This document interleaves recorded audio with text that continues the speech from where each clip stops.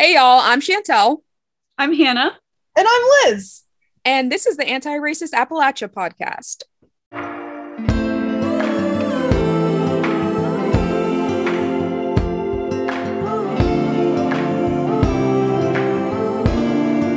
So, in a little bit, we'll start talking about the background of Anti-Racist Appalachia, what we do specifically, some work that we've done in the community. But before that, I'd like to give everyone a minute to introduce themselves. Hannah, would you like to start? Sure. Hi, everyone. My name is Hannah, and I was born and raised in Garrett County, Maryland. I'm currently in graduate school at the University of North Carolina at Chapel Hill and studying speech language pathology. And I'm Liz. My name is Liz Sines. I am an attorney in Baltimore. I was also born and raised in Garrett County, and I have a ton of family who still live in the area. And I am Chantelle, Chantelle Friend, which is a very Garrett Countyan last name, if you're familiar with Garrett County. I was also born and raised in Oakland, and right now I live in West Virginia. I'm getting my master's in social work at West Virginia University. So some of you may know and some of you may not, but Anti-Racist Appalachia was formed in Garrett County, Maryland. So to give you all a little bit of context, Liz is going to go over some specific demographic information. Thanks, Chantelle.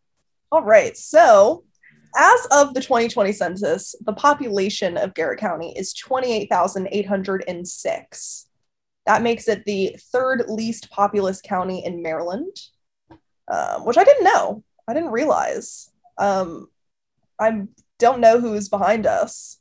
Yeah, I'm kind of surprised we're not the least populous, but there are also a lot smaller counties, so that makes sense. Our county seat is Oakland, which is where I grew up. Chantelle grew up. And me. Did you really? Yeah, I didn't realize that. That's awesome. technically. Oh, like how part of the lake. Mm-hmm. Okay, got it. Yeah, one side of the bridge is Oakland, the other side is McHenry, so. For age and sex, I thought this was super interesting. Persons under 5 years only represent about 5% of the population, but persons 65 years and over are 23.1%. I just looked it up, and nationally, adults 65 and older make up 16% of the population. So the percentage in Garrett County is much higher. That's so strange to me, but I guess it makes sense because we have a lot of retirees, I bet, who like retire in Garrett County. Yeah, and I think there's a lot of conversation lately about how the population in Garrett County is aging, how a lot of younger people are leaving the county. So I think that makes sense. But also something interesting that's been happening, and I wonder if the 2020 census was too early to catch this, is that people who are able to work from home remotely full-time have been moving to their vacation homes full-time. Yeah, that's very true. We probably should touch on the fact that Garrett County houses Deep Creek Lake, which is a huge tourist attraction. And so there are a lot of second homes in the area. And like Chantelle said, a lot of people are choosing to make those their permanent residences now that they're able to work from home due to the coronavirus pandemic. You are so cute. All right. Racial makeup of Garrett County. So white people make up 97.3% of the population. Black or African American represent 1.1%. And the next highest, Hispanic or Latino, 1.2%. Asian Americans only make up 0.4% of the county, and American Indian or Alaskan Native, 0.2%. Wow. Two or more races. Sorry. Oh, go ahead. I was going to say, two or more races, people of two or more races make up only 1% of the population. So Liz, I'm curious about educational attainment in Garrett County. What are the numbers for high school graduation? So 89.8% of people in Garrett County age 25 years or older are high school graduates or higher. That's what the census data says. But for bachelor's degrees, only 20.9% of the population has a bachelor's degree or higher. Oh, wow. That's really interesting. It looks like the national average for high school graduation is around 88%. So it seems like Garrett County is right on par with the national average for high school graduation, but the number for bachelor's degrees is only about half of the national average. So nationally, 37.5% of the US population has a bachelor's degree or higher. And you said Garrett County was 20%? Yeah, 20.9%. Wow. It's interesting to think about too, though, because that census data only includes people who currently live in Garrett County. So I wonder what the number would be like if it included people who had left Garrett County for college and just didn't happen to move back. Which I think is a lot of people. Me too. Including the three of us. Yeah. I would also I guarantee that we have way higher percentages of people who will go to trade school. And I wish that was included in this, because maybe our number is actually higher than the national average if you would take that. If you include trade school. Yeah. When you are talking to your friends who aren't from Garrett County, or even really maybe from Appalachia, what do you tell them? Or like, what are they most shocked about? So I was talking to this girl she's from like New York City. And so she obviously has a very different frame of reference for what living somewhere is like. But she immediately asked me if it was like the town in Gilmore Girls, which kind of got me thinking about like small town stereotypes and like what people expect from like books and movies. Yeah. And I thought that was just kind of funny, because I think the biggest thing that I thought of that was different was the walkability. Like when people think of small towns, they think, oh, it's just this small, close-knit community and everyone walks everywhere in this little cute little town. But like with Garrett County, everything is so spread out that that's just not really a factor. Yeah. Plus the fact that there's no public transportation. Anyway. Right. Like nothing is as accessible as it probably seems to an outsider. This is kind of the opposite of what you asked, but something that I forget is that not everyone grew up in the mountains. Yeah. And like when I look around and I don't see mountains, I'm like, oh my God. And someone was telling me that being in the mountains makes them feel claustrophobic because they grew up somewhere where everything was open and flat. And I was like, I can't even imagine that. Instead, I feel like comfort with the mountains around me. And they were like, no, it makes me feel really anxious. Yeah, absolutely. I was thinking today about what makes, because I was thinking that too, about like small town stereotypes and like what specifically like gives Appalachia like its distinct, like what is an Appalachian small town? And I think it was like what I kind of landed on was it feels like it kind of combines everything that you feel about other small towns. Like I think we have the Southern hospitality. Like I think it is like known that people are supposed to be friendly and accommodating and hold the door for you and say hello and good morning, things like that. Like I think that's all part of living in an Appalachian small town.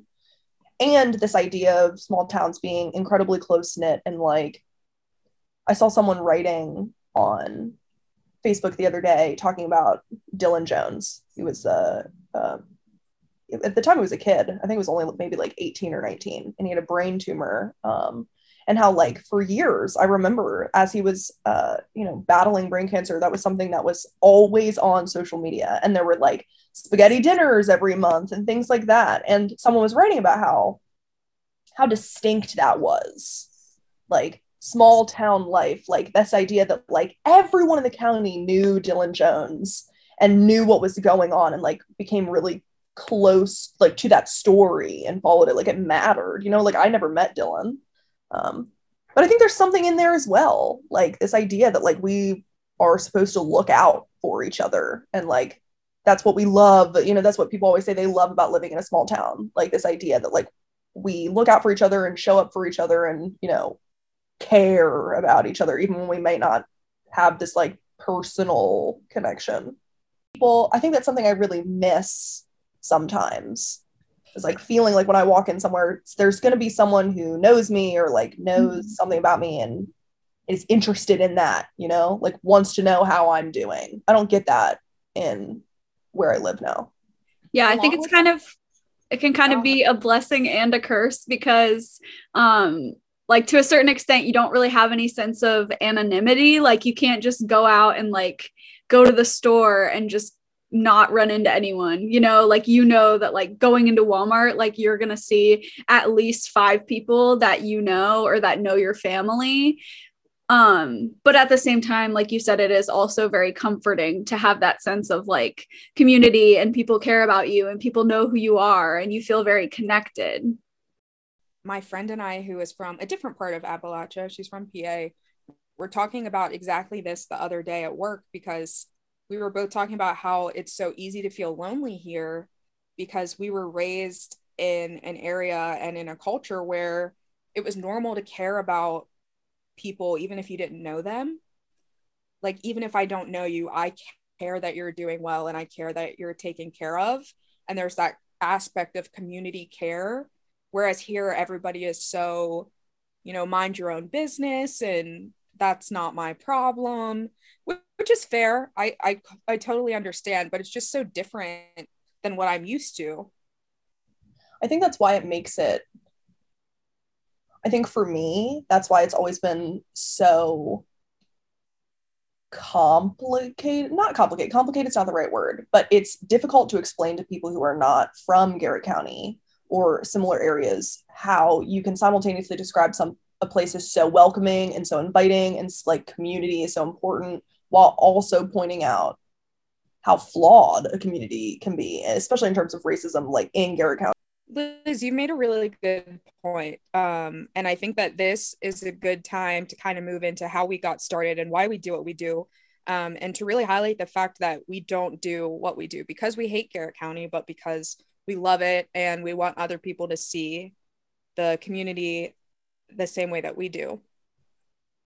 Last fall, it would have been early last fall, a partner at my law firm introduced me to his wife, who is general counsel for Maryland Nonprofits, which is a nonprofit that I guess supports and organizes and like helps nonprofits become nonprofits.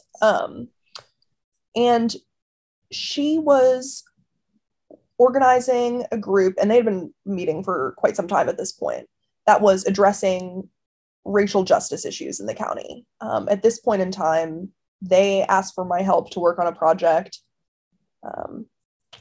to remove an effigy that is hanging in Grantsville. So to give you some background, when you are coming into Garrett County, which is this pretty big tourist destination, so we have people from all over coming to the county. When you get off the highway, you drive through this town called Grantsville, and like right when you are getting into Grantsville, or I guess on the outskirts of Grantsville, there is an effigy that hangs on a tree right by the road. And it looks like a person being lynched.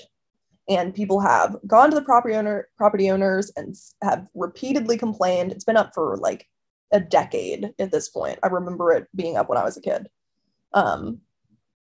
And he refuses. And so people have tried all sorts of things to be able to figure out how to get this removed, like hate crime statutes, you know, using local laws to see if it's some kind of like nuisance violation.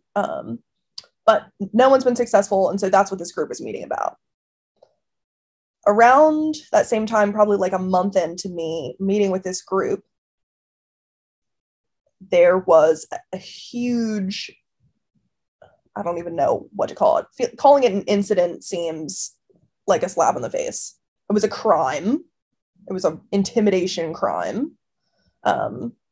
Where, again, we're a tourist destination. There was a Middle Eastern family who was staying at a house on the lake, and a person in full Klan robes stood at the edge of their driveway as they were leaving, and like in an effort to intimidate them. And some weird things had happened around the house before, so they had already been on edge, and then they see this person, and this person makes a post on social media that I see on Twitter. It's going like locally viral. And of course, we're disgusted. Like, it's just, something so violently racist happening. It just felt like a call to action in that moment. There was already so much momentum going on with this group. I reached out to Chantelle and I said, do you want to do something about this? Like, do you want to team up and do something about this? She agreed. We looped in Hannah, and the rest is history. So once the three of us started talking, we really were trying to think of what it is that we could do to directly address this situation.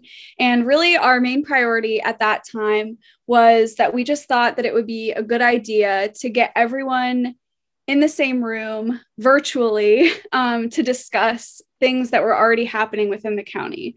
Because as Liz said, she was involved with some work surrounding the effigy, and we had knowledge of some other projects that were happening in the county that we really wanted to acknowledge and try to garner support around things that were already happening, while trying to see maybe where there were gaps that needed to be filled in. And so what we decided to do was to host a community town hall meeting.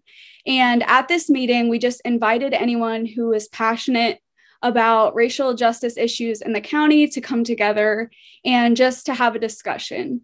That's really all that we were intending to do at first, was to bring people together.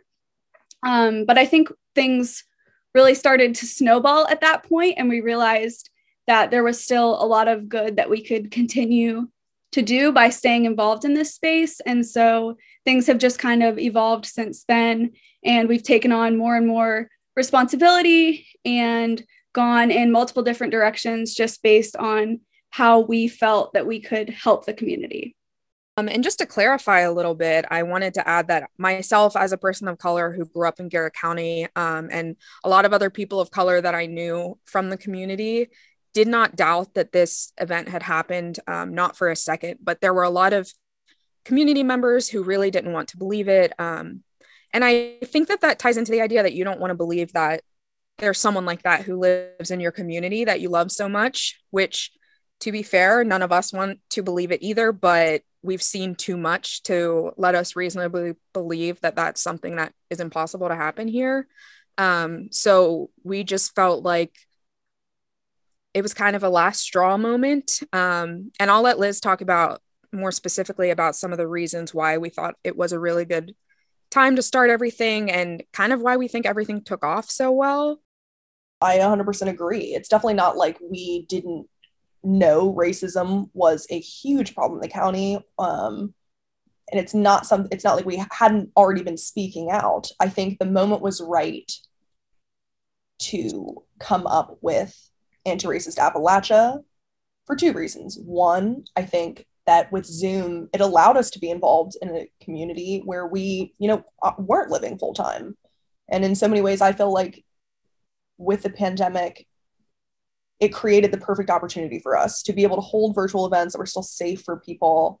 But that included people who had moved away, who still really care about the county, or people who, have transportation issues and weren't able to make it. Like, I think that Zoom just made it so much more accessible.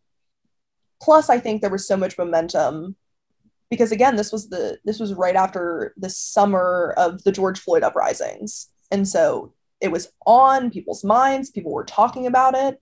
There were, people who were organizing protests in Garrett County for the first time at this point. And I think all of that together made it the right time to move forward with something like this.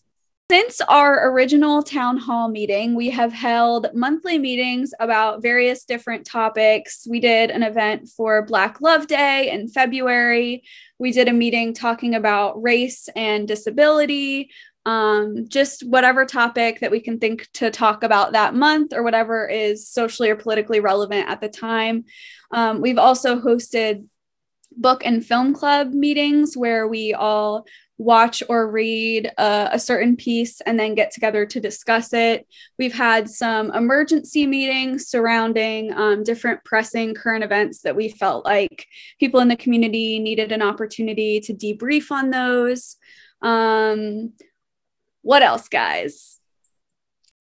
I think that we've really been luckily accepted by the community for the most part.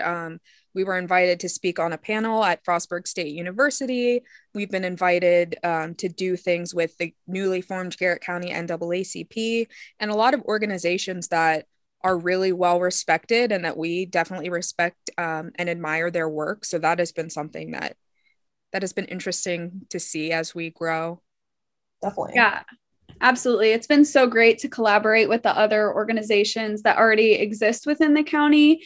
I know that that's something that has been really important to us from the beginning, is that we don't want to repeat any work or overstep any work that's already been done in the community, but rather just wanted to see where we could supplement and where we could help out with other groups and organizations that are already doing work in the community. Really, I think maybe the most important thing that we do, and I think the reason why, exactly as Chantelle said, it's been so widely accepted, is that I think that people wanted a space to just be able to talk about race. And I think that is what has been missing for so long in Garrett County. This space that it felt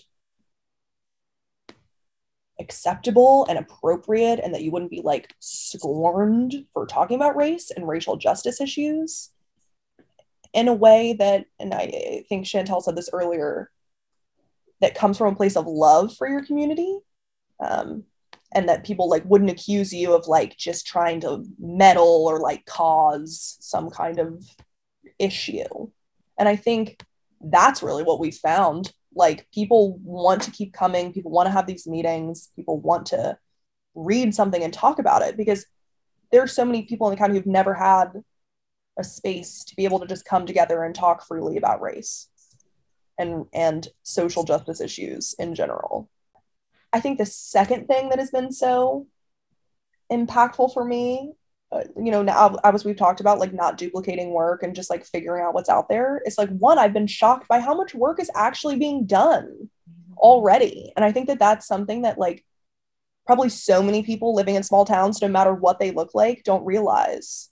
Like, there's so much work probably being done in your community if you just go out and try to find it and help if you can.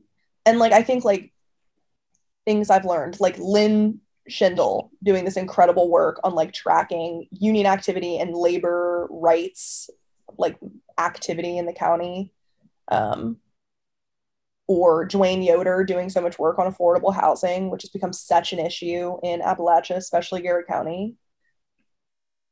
And so it's like learning from the elders in your community and building on that work. Mm-hmm. Like, I think that's what I've really appreciated about working with you all. And like, because I think we all understand that, like, we have so much respect for people who've come before us. Like, we love Bob and Mary Helen Spear and Judy Carbone. Shout out. Like, these are people we see all the time now, who like become very important figures in my life. And it's because like, I feel like I learned so much from them, and I feel like they are so open to learning from us. Exactly what you just said was exactly what I was going to add about your first point, was that I think too, people really want a space where it's okay for them to ask questions that they can't normally ask and to make mistakes, because it happens. And I think that we've been very careful and tried really, really hard to cultivate an environment in our meetings where people know that they can ask questions and no one's going to say, you can't ask that question. But sometimes we don't know the answer, and that's okay, because we're not experts in anything here except what all of our master's degrees are in. But I think that just being allowed to ask questions and being allowed to be curious without having to feel like you might offend or hurt somebody is just astronomically important to the learning process in general, but especially when it comes to such sensitive topics. Another shout out, I learned something from Bob and Mary Helen every single time we have a meeting. I learned something new from them. They're like walking encyclopedias. I really hope they listen to this so that they hear all of this. I hope they do. We'll know if they don't. Yeah, because if they do, Bob and Mary Helen, if you hear this, wear yellow shirts to the next meeting. I love that. Well, I just meant that they'd know because they would mention it. Yeah. Or we would know that they watched it because they would mention us mentioning them. But also wear yellow to the next meeting. I will too. Ooh, here's a fun fact. Some of the oldest parts of the Appalachian Mountains are more than 1 billion years old. No. No, they're not. No. I swear. That just gave me a tummy ache. That sent a chill through my spine. Hold on. Let me fact check. Because you know all those videos that you see like trying to like talk about billionaire wealth and like how wild that gets? Now, instead, those are years. This really says the Appalachian region is more than 1 billion years old. Like, it literally says that. How old is the Earth? I'm gonna Google it. Okay, Earth is 4.543 billion years, so it could be true. That now it sounds right to me. Now I believe it. Appalachian fun fact. So at the end of every episode, because in the coming episodes, you'll see that some of the conversations we have are pretty heavy. So at the end of every episode, we are going to share something fun. And this week, what we're sharing is a song that we have been listening to a lot recently that has given us, as Hannah said, good vibes. Good vibes! So who would like to start? Oh, no. There you go. I did not say good vibes. I just said vibes. Because mine was definitely about to be all too well 10-minute version Taylor Swift, which I definitely cry every other time I listen to it. But sometimes listening to a song that makes you cry makes you feel good. Yeah, no. Oh, on that. I was going to say, that doesn't only happen to me, right? Okay, a song that makes us feel things. And Hannah's is All Too Well, the 10-minute version. Liz. Taylor's version. I cannot stop listening to, it's called Free Fall by Rainbow Kitten Surprise. So good. Are we allowed to end? Like, we should play it out. No, we have to pay for that, right? Yeah. I'll sing it at the end. And I have recently watched the movie Encanto for the first time, and soundtrack absolutely bangs. I've been listening to We Don't Talk About Bruno. Hannah and Liz are going to watch it for the first time soon. Okay, should we all say bye? Okay, bye! Bye! What if it like pierces? Okay, I'm going to count us down. Ready? 3, 2, bye! It's like a noise. Why did you guys not go? I did! You didn't hear me? I didn't go. I did. Okay, last time. Bye!